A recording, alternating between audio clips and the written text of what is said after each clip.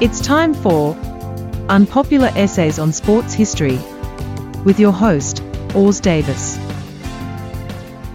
Question: who invented baseball? On April 2, 1908, Chicago Cubs president Albert Spalding made an announcement of earth-shattering importance to the game of baseball.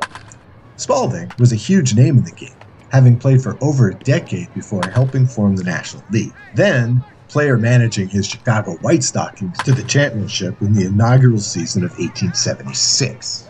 Not uncoincidentally, that same year, Spalding Sporting Goods, still the sole official supplier of baseballs to the major leagues, was founded.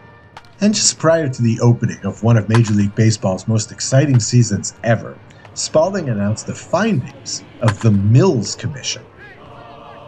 I claim that the game of baseball is entirely of American origin and has no relation to or connection with any game of any other country, except insofar as all games of ball have a certain similarity and family relationship. Specifically, the commission had discovered that a Civil War general named Abner Doubleday had written the rules for official organized baseball in Cooperstown, New York in 1839. This game of legend would have been played 7 years before the acknowledged first official game between the New York-based Mutuals and Knickerbockers at Elysian Fields in New Jersey.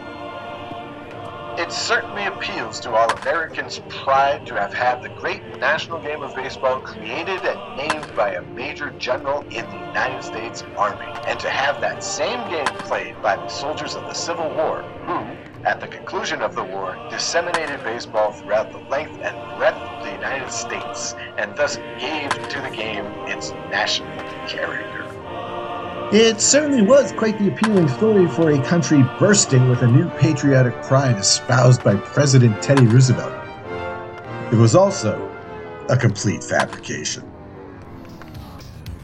The Mills Commission was created almost entirely in response to newspaper articles written by England-born Henry Chadwick, the first great baseball writer and revolutionary statistician. In 1904, Chadwick wrote that the first organized team was in fact that of the Philadelphia Olympic Club.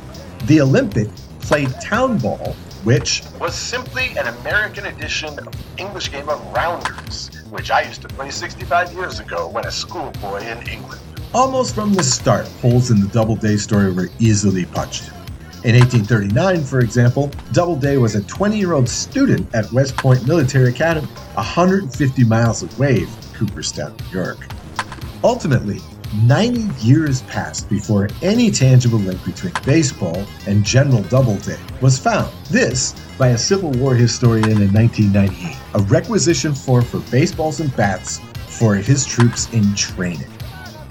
Still, Doubleday was one of the great diarists of the 19th century, and in some 60 volumes of personal journals covering most of his adult life, plus his known personal correspondence, not a single mention of baseball is ever made.